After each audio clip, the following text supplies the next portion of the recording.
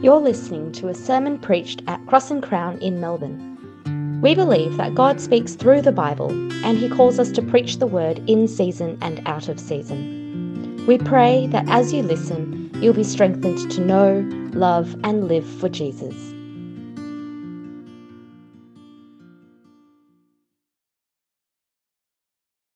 So here at Cross and Crown, we believe that the Bible is God's word to us, and when we read the Bible, we are hearing God speak.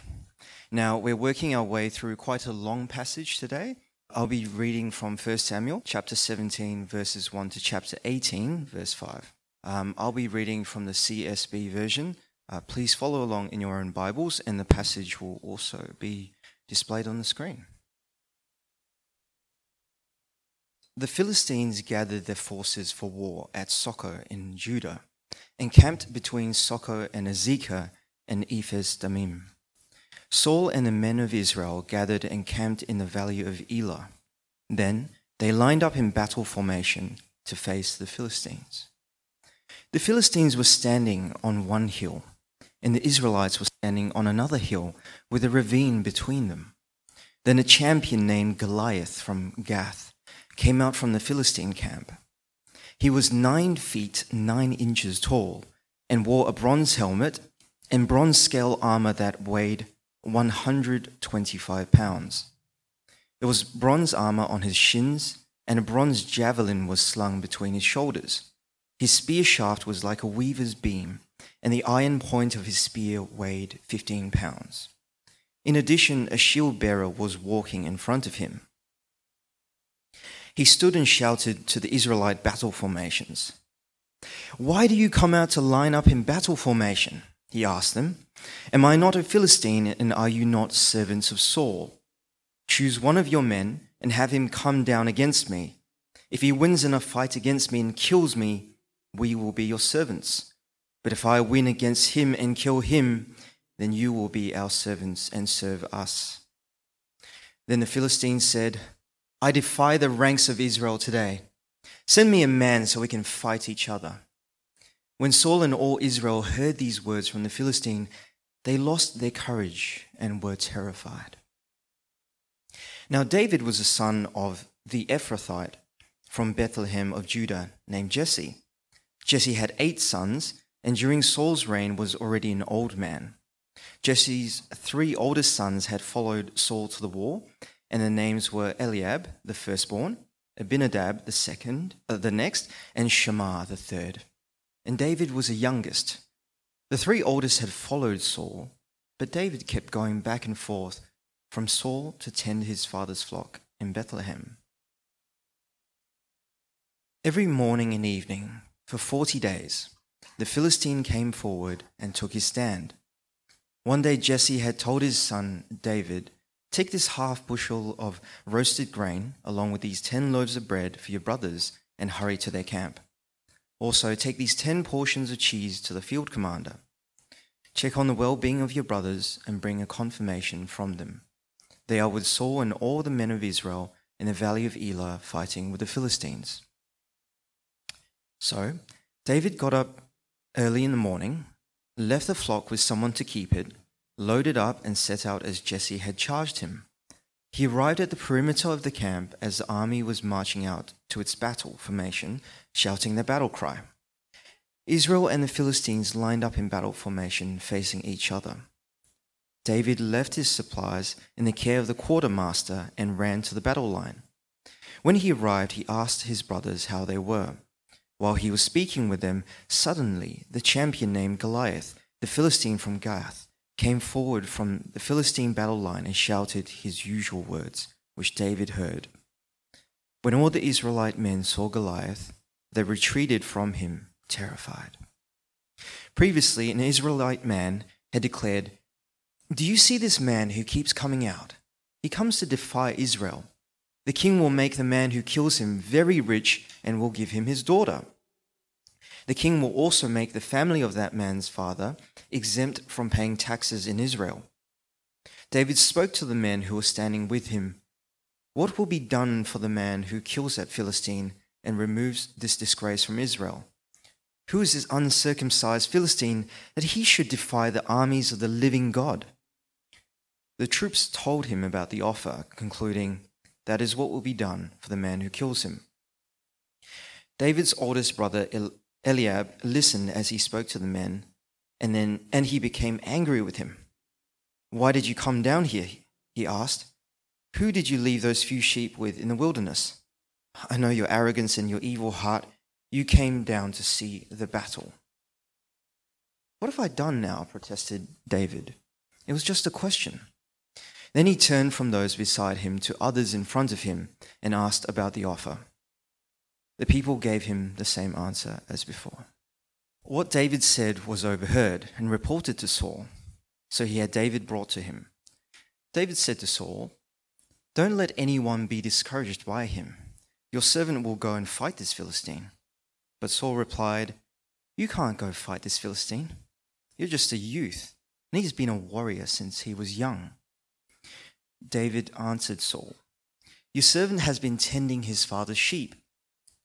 Whenever a lion or a bear came and carried off a lamb from the flock, I went after it, struck it down, and rescued the lamb from its mouth.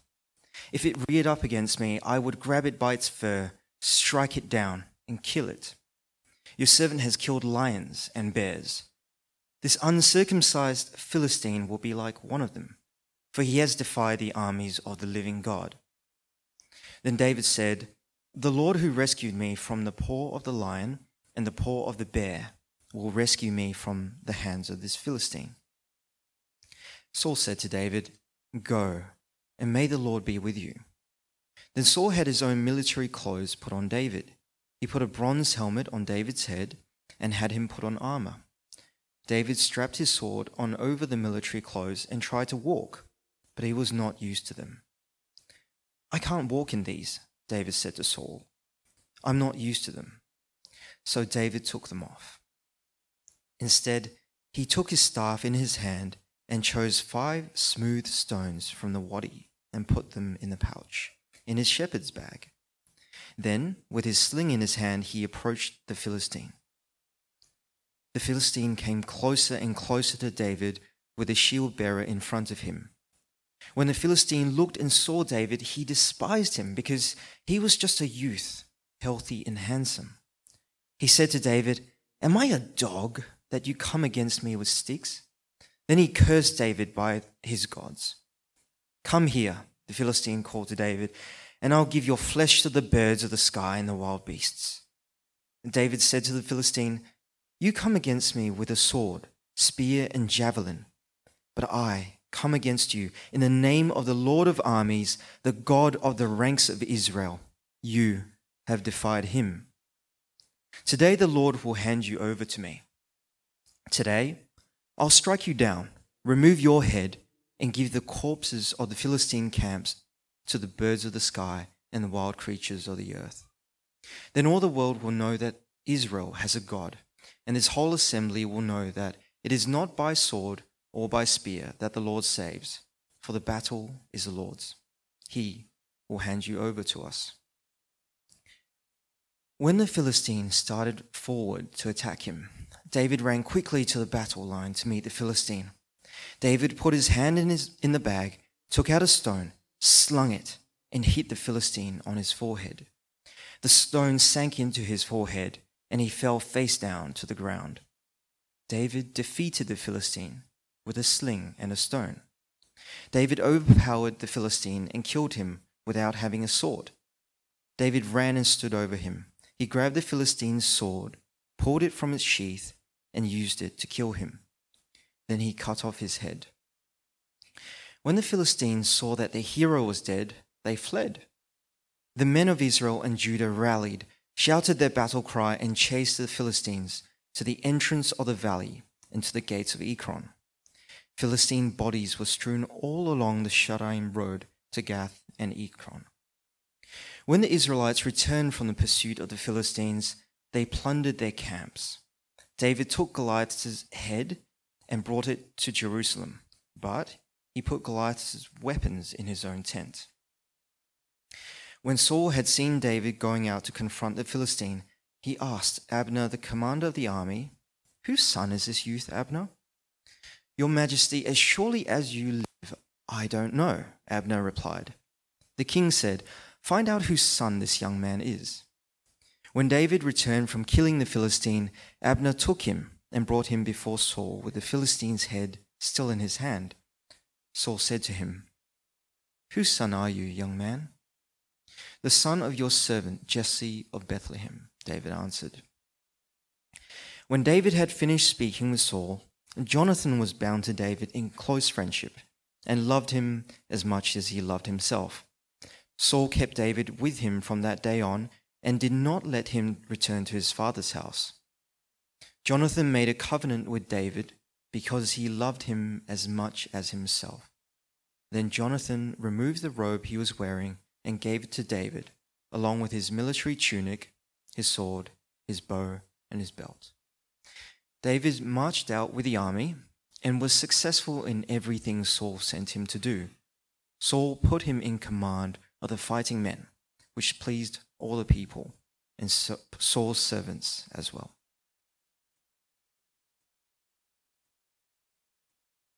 What a great passage to delve into today, right? It's David and Goliath. What a classic. Now, if you were raised in a Christian family, you've probably heard this story hundreds of times in Sunday school. And even if you're not a Christian, you probably know something of this story. It's a small guy that takes on a giant and wins, right? But you know what's unfortunate about hearing familiar stories? I think sometimes we presume to know what the story is about.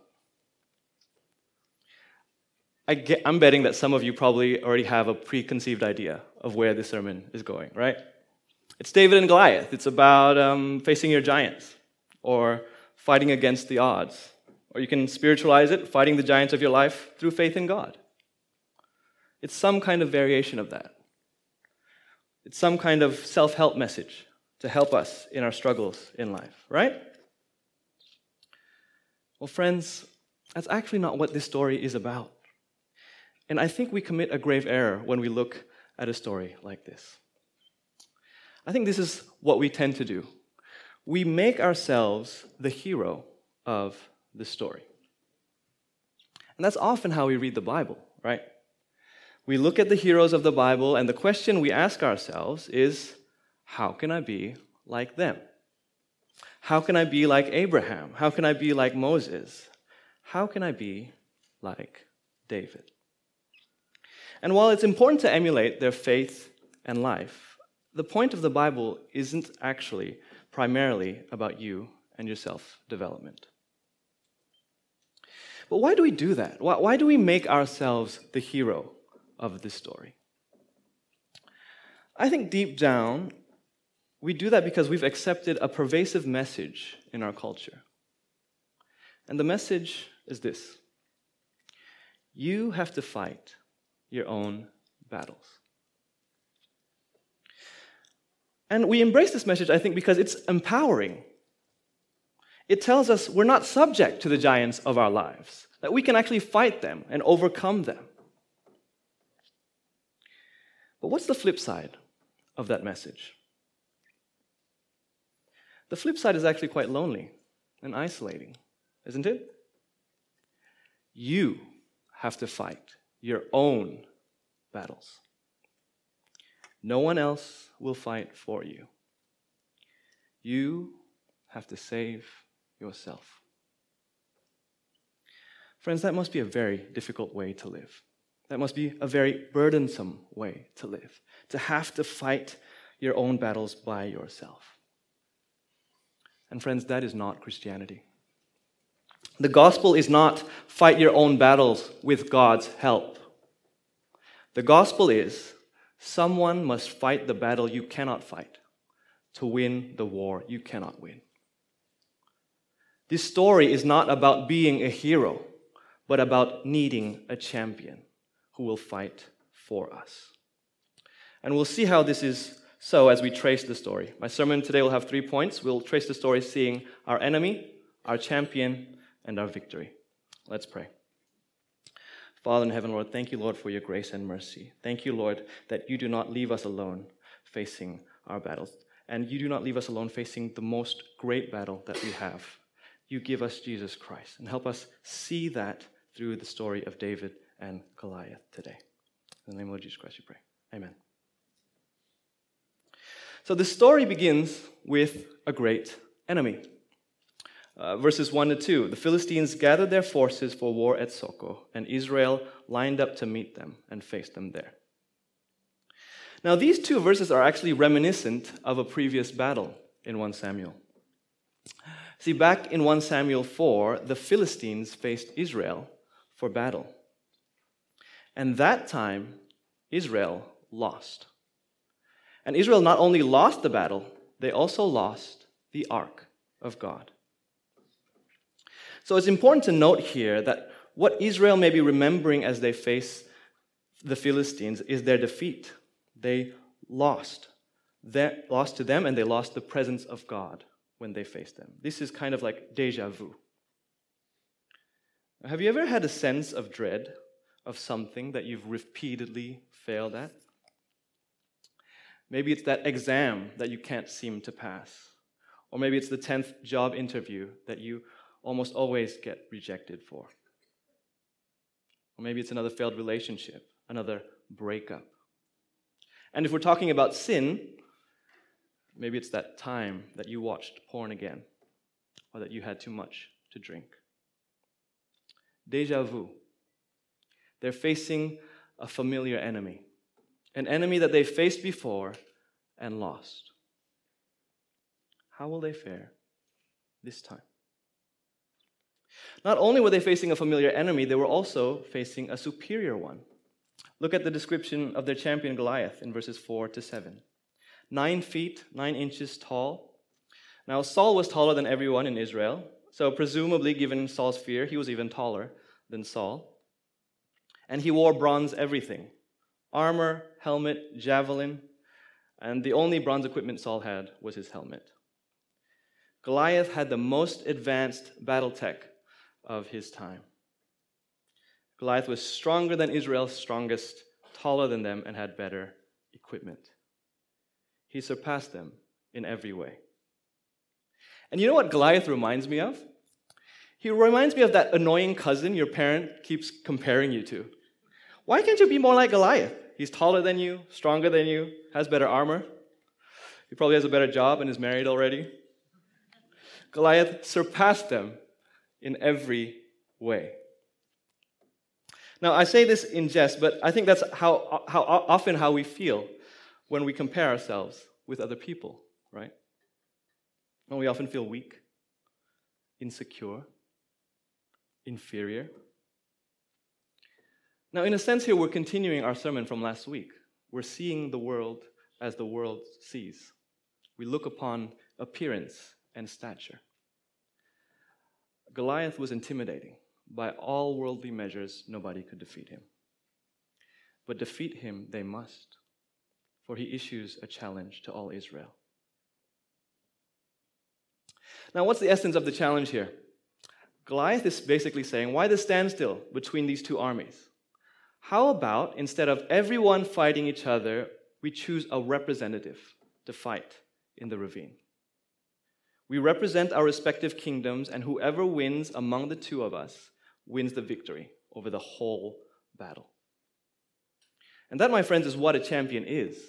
In the Hebrew, it could be defined as a man between two armies. And before we move further, I think it's important to realize what this combat is actually about. This isn't some random skirmish between two ancient kingdoms that's irrelevant to us. There's this interesting description about Goliath's armor in verse 5. It says his armor was scale armor. It had scales.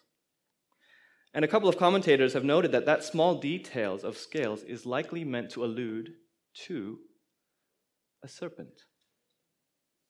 You see, back in Genesis 3, when humanity fell into sin, God made a promise to Eve about this serpent that caused the great fall. In Genesis 3:15, he says he will put hostility between the serpent and Eve's offspring. And that offspring will strike the serpent's head, and the serpent will strike his heel. So there will come someone from the line of Eve that will crush the serpent's head.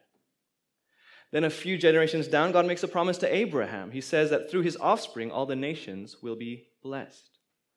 So the promise of the serpent crusher comes through Abraham's line to the nation of Israel. So if we trace the story from Genesis, that means by the Philistines attacking Israel, they are attacking humanity's hope of redemption. For the one who will destroy the serpent will come from Israel. So Goliath is not just representing the Philistines, he's representing the serpent, the one who wants to destroy those who bear God's promise. And he's a good champion of the serpent, isn't he? He's everything the serpent offers: superior worldly strength and power. So this battle isn't simply a conflict between two nations. This is a cosmic battle between the children of God's promise and the serpent who opposes him. And it is into this chasm that nobody from Israel dare stand. And this is particularly damning for Saul. See, back when Israel demanded a king, they specifically wanted a king who would fight their battles. This is the battle. The battle is here. Yet Saul would not fight. Now we can take a moment and scoff at both Saul and Israel for not trusting God here. But we should remember where we are in this story. See, this moment is reminding Israel of their previous battle where they lost the ark of God, where they presumed upon God and were judged by him. And afterwards, they rejected God as king. And Saul himself was rejected as king by God 2 chapters ago. So they're fearful and they're looking only to themselves because they are afraid God has left them. They're afraid that because of their disobedience and rejection of God, God would not help them here. And I wonder if some of you feel that way today. I wonder if you feel like you're too far gone for God to hear you. You've sinned, you've disobeyed him, you've rejected him so often, he probably doesn't even bother with you anymore. You fear that he will not save you. Friends, if that's you, there's good news. Despite Israel's rejection, despite Saul's disobedience, it is into this context that God graciously sends us a champion, his anointed king. Verses 12 to 30, we see God's king enter the fray, sent by his father to check on his sibling. And notice what David says about Israel in verse 26. Who is this circumcised Philistine that he should defy the armies of the living God? Now, do you realize throughout this whole chapter, this is the first time God is mentioned? Israel, trembling, looking at the Philistines, remembering their past defeats. Saul, trembling, looking at Goliath, his height, armor, and weapons. Everyone trembling in fear, looking at the world, looking at themselves, looking at the danger ahead. Nobody looking at God. Nobody except God's king, David. So we now see here what God saw in David's heart back in chapter 16. Goliath only saw Israel as the servants of Saul. He called them as much. But David identifies Israel as God's promised people, the armies of the living God. David sees the battle for what it is. It's not Goliath and Israel. It's Goliath and God. And he is appalled that someone would be so foolish as to pick a fight with God. But not only does David see the battle, he places his confidence in God rather than himself. We read verses 33 to 37.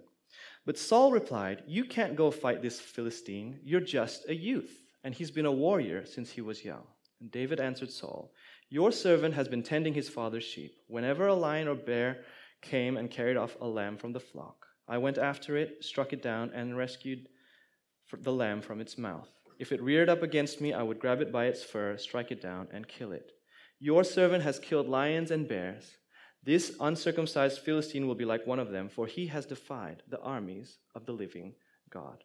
Then David said, "The Lord, who rescued me from the paw of the lion and the paw of the bear, will rescue me from the hand of this Philistine." When Saul called David, he again looked at him purely on what he sees. He looked at David for his youth, not his faith. But David knew it wasn't about him, it was about God. And this confidence was not a once-off thing. He saw God's faithfulness throughout his life and did not forget it. His experiences of victory and rescue from beasts he attributed to God. He knew it wasn't him, but God fighting for him and rescuing him. And to be honest, this should have been the confidence of Israel. They were rescued by God from Egypt through the Red Sea and the plagues.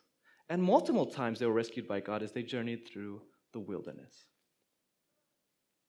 It's in this confidence that David approached Goliath.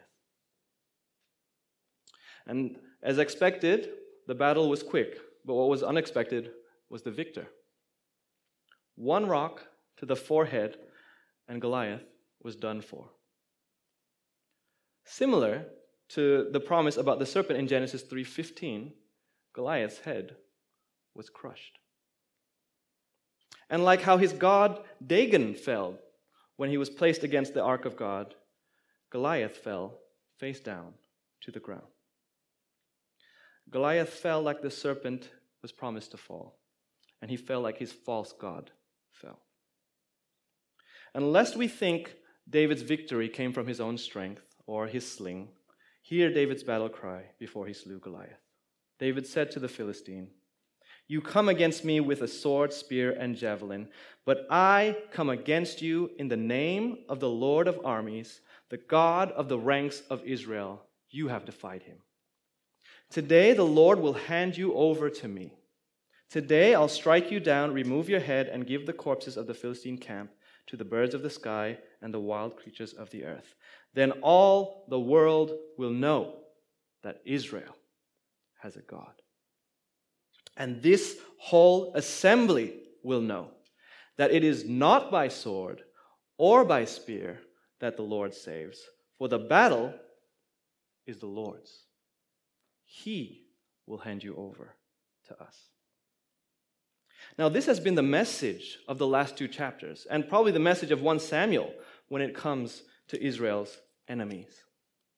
I come against you in the name of the Lord. And David fought so that everyone would know it is not by sword or spear that the Lord saves, for the battle is the Lord's. Friends, what are you trusting in to save you? Is it a loving man or woman to rescue you from your loneliness? Is it a good career or financial security to rescue you from destitution? Is it your health to rescue you from death? Now, I'm not saying any of those things are bad, and I'm not saying it's bad to want those things. But I am saying that none of those things can save you. Only the Lord can. In fact, those things are probably distracting you from the real battle. If we read further in our Bibles, we'll realize, as great as David's victory was, Satan's real champion wasn't Goliath. His real champion is sin and death. Our real battle, friends, is not about our career, our relationships, or our health and well-being, as important as they are. Our real battle is with Satan, sin, and death. Now, I think we tend to focus on these other things because we don't want to face our real enemy. I think sometimes we fight for our career or even our ministry because we can't fight our addictions with porn or gambling or alcohol. Sometimes we fight to be healthy and ripped because we can't face our brokenness from the sins committed against us, like abuse or slander. We fight for external things because we fear the battle that's truly raging in our hearts. We are enslaved to sin, and it's ruining our lives. And we are broken by the sins that people have committed against us. And we are in despair. We can't fight that battle. We can't win that war. We've tried. But here's the good news. You don't have to. Someone already did on your behalf. If Satan's real Goliath is sin and death, then thankfully, David was only a shadow of God's true champion, Jesus Christ. By his death and resurrection, Jesus defeated the two things that have been killing us all. He destroyed sin by being made sin, so that in him we might become the righteousness of God. And he destroyed death by dying in our place, so that we may have eternal life. And in his resurrection, we can be assured of the victory we have from Satan, sin, and death. Hebrews 2:14-15 says, "Now since the children have flesh and blood in common, Jesus also shared in these, so that through his death he might destroy the one holding the power of death, that is, the devil, and free those who were held in slavery all their lives by the fear of death." In Christ, we have the true victory. Now, this victory gives us two applications which we can draw from the rest of the text. First, we should fight for our champion, and second, we should love our champion. In verses 51-52, we see how the people of God were emboldened by David's victory. Now that Goliath was defeated, they were emboldened to rise up and fight, chasing the defeated Philistines out of their territory. Now, I told you at the beginning of this sermon that this text primarily isn't about us fighting, right? But you can see here the difference in how we fight now. We don't fight in order to win. We fight because we've already won. Think about a sin that you've been struggling with for a long time. Some addiction or some persistent attitude of the heart that you've not been able to overcome. And see the victory you have in Christ. He has already defeated your sin. It is dead with him in Christ. So we can apply now what we heard Peter Adam talk about 2 weeks ago. We can recognize our sin, renounce it, and repent of it. That's made possible because we have an assurance of victory through Christ, that we are already dead to sin. So friends, if you're struggling in your sin today, take heart, because Jesus has already defeated it. It's already dead. You can fight knowing that in Christ you will win. And secondly, it also galvanizes us for mission. The disciples who were afraid, who were deserting Jesus, when we read through Mark, who were always unable to rise up to the occasion.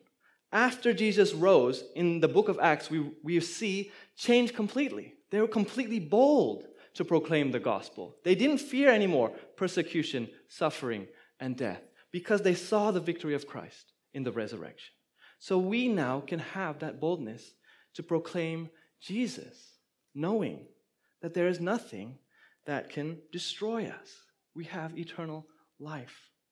We're just the cleanup crew. We're assuring the victory that Christ has already given us.